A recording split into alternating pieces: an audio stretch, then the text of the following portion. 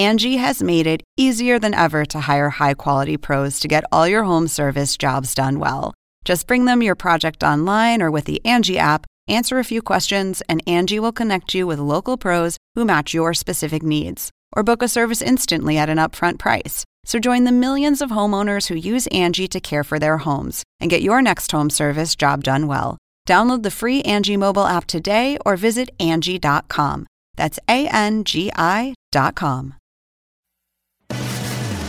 As we heard at the prayer breakfast this morning, do unto others before they can do it to you. Amen. The lead starts right now.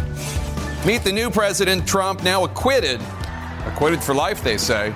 Sounding as accountability-free as ever in his first remarks since 52 Senate Republicans let him off the hook. Breaking today, Bernie Sanders becomes the second Democrat to claim victory in Iowa, as his party has a plan that could turn this chaos into a full-on circus. Plus, Americans stuck on military bases and confined to cabins in cruise ships as a new deadly mystery virus spreads, now to a dozen people in the U.S. Welcome to The Lead. I'm Jake Tapper. We begin today with the politics lead. President Donald J. Trump acquitted and emboldened, taking victory laps and spewing spite today. First at the National Prayer Breakfast, where he seemed to question the faith of House Speaker Nancy Pelosi and Republican rival Senator Mitt Romney. And he showed off the acquitted headline on the front page of USA Today. And again this afternoon, showing a similar headline on the Washington Post in the East Room of the White House, where the president delivered a 63-minute angry and rambling speech, a stream of consciousness celebration of his acquittal in front of a rapt and adoring crowd. The president calling Democrats such as Pelosi and impeachment manager Adam Schiff vicious and horrible people, accusing Romney of using his faith as a crutch to explain his guilty vote. The president railed against what he called dirty cops and leakers and liars. He claimed the so-called witch hunt started from the time he announced his campaign. It was, to say the least, not exactly an effort to heal the wounds of impeachment or to bring the nation together.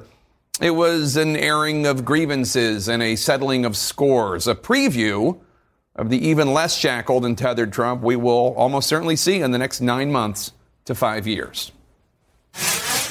We first went through Russia. It was all bullshit. We thought after the election it would stop, but it didn't stop. It just started. Apologies to parents there. As CNN's Caitlin Collins now reports for us, with President Trump acquitted by the Senate, a whole new phase of the Trump presidency seems to be just beginning. This is what the end result is. One day after he was acquitted, President Trump touted the headlines and expressed no remorse as he claimed vindication. I never thought a word would sound so good. It's called total acquittal. From the East Room of the White House, the president lashed out at the Democrats he says tried to bring him down. Adam Schiff is a vicious, horrible person. Nancy Pelosi is a horrible person. Trump repeated a jab he made at the House Speaker Pelosi during the National Prayer Breakfast, accusing her of being dishonest when she says she prays for him. I pray for the president. I pray for the president. She doesn't pray. Pelosi, who was 4 seats away from Trump at the breakfast, later hit back. I don't know if the president understands about prayer or people who do pray, but we do pray for the United States of America. I pray for him. Basking in his victory while surrounded by Republican allies, Trump also denounced the one member of his party who voted to convict him on the abuse of power charge. And then you have some that used religion as a crutch. They never used it before. Say hello to the people of Utah and tell them, I'm sorry about Mitt Romney. Some Republican senators have claimed Trump learned his lesson after being impeached. But today, he insisted he did nothing wrong. I had some that said, oh, I wish he didn't make the call, and that's okay. If they need that, it's incorrect. It's totally incorrect. During the at times rambling remarks, Trump appeared to undermine aides who claimed earlier in the day he would express honesty and humility. We first went through Russia. It was all bullshit.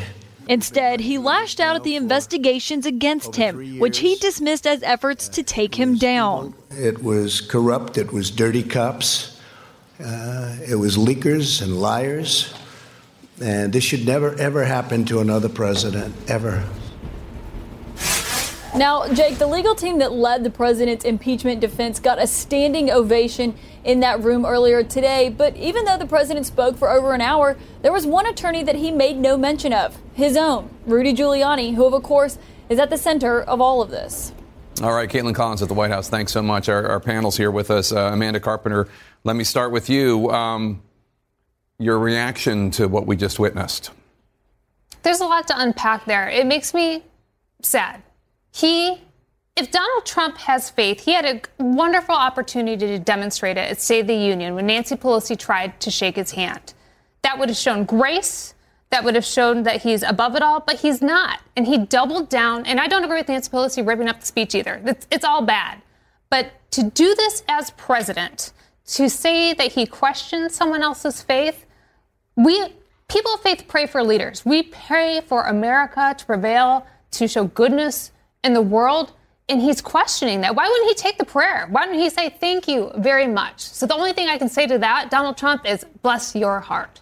Do you think this is a preview of what we're going to get the next 9 months to 5 years? This kind of like even less tethered, encumbered president where he just says anything and just constantly goes after his political enemies. Yeah, I think that's exactly what we're going to see, especially between now and November. The president feels exonerated. He feels vindicated. He is allowing us to see his unvarnished, raw emotions. He didn't really have much filter between what was going through his head and what came out of his mouth. There was no teleprompter. There was no written speech. We saw the president in his full form. And I think that now that he's been acquitted in the Senate of his impeachment trial, he believes that he can do whatever he wants, that he has the support of his party behind him. He saw the clapping and the heads nodding as he spoke for over an hour and rambled. And he believes his party is fully behind him, and there's nothing he can do to shake that support. And the fact that Mitt Romney, decided to vote against him is just another reason for him to sort of try to put Mitt Romney's head on a pike and make him an example while the rest of the party stays behind him. Well, and he was reminding members in that room of why they were there and why with their election, saying, I helped you. You weren't going to win, and I helped you. Right. And he did that with several people by name. So even if they had any inkling of straying, there was this constant drumbeat reminder of him basically saying, I'm why you're here. So you better stay in line. And Jen Psaki, some Senate Republicans said that they thought that President Trump had learned his lesson. They seem to suggest, whether it's Lamar Alexander, Susan Collins, John Thune, others, he's not going to do this again. He's chastened. How sad and incredibly naive of these senators. I think they're telling themselves that and telling their constituents that to justify their kind of bumbled statements that both said he did something wrong and something they didn't agree with, but then they didn't vote to back that up. That's clear what's happening. I will say, watching this speech this morning, it was emotionally exhausting to watch it. The National Prayer Breakfast or the one in the East Room? Well, probably both, yeah. But I'll focus on the East Room. And also, I think for a lot of Democrats, it makes you feel powerless because you have this president who is acting insane, and you have a Republican Party that is, for the most part, incredibly loyal because his political power and his political hold over them, to Jackie's point, is what is making them make decisions for Susan Collins and others as well. So I wondered exactly, because we've been through this before. We've had a president who did something that most people disapproved of and went through an impeachment and then was acquitted by the Senate largely because of his own party, Bill Clinton. And here's what Bill Clinton did after he was acquitted by the Senate in 1999. I want to say again to the American people how profoundly sorry I am for what I said and did to trigger these events and the great burden they have imposed on the Congress and on the American people. This can be, and this must be, a time of reconciliation and renewal for America. Slightly different tone, Amanda. Slightly different tone. Yeah, he apologized. Trump will never apologize. It was the perfect call. And this is the conundrum that, as you pointed out, senators like Collins and Lamar Alexander, and they're telling themselves fairy tales so they can sleep easier at night. Trump is not going to change. And none of them have ever answered the question, if you think it's inappropriate, how are you going to stop it from happening again?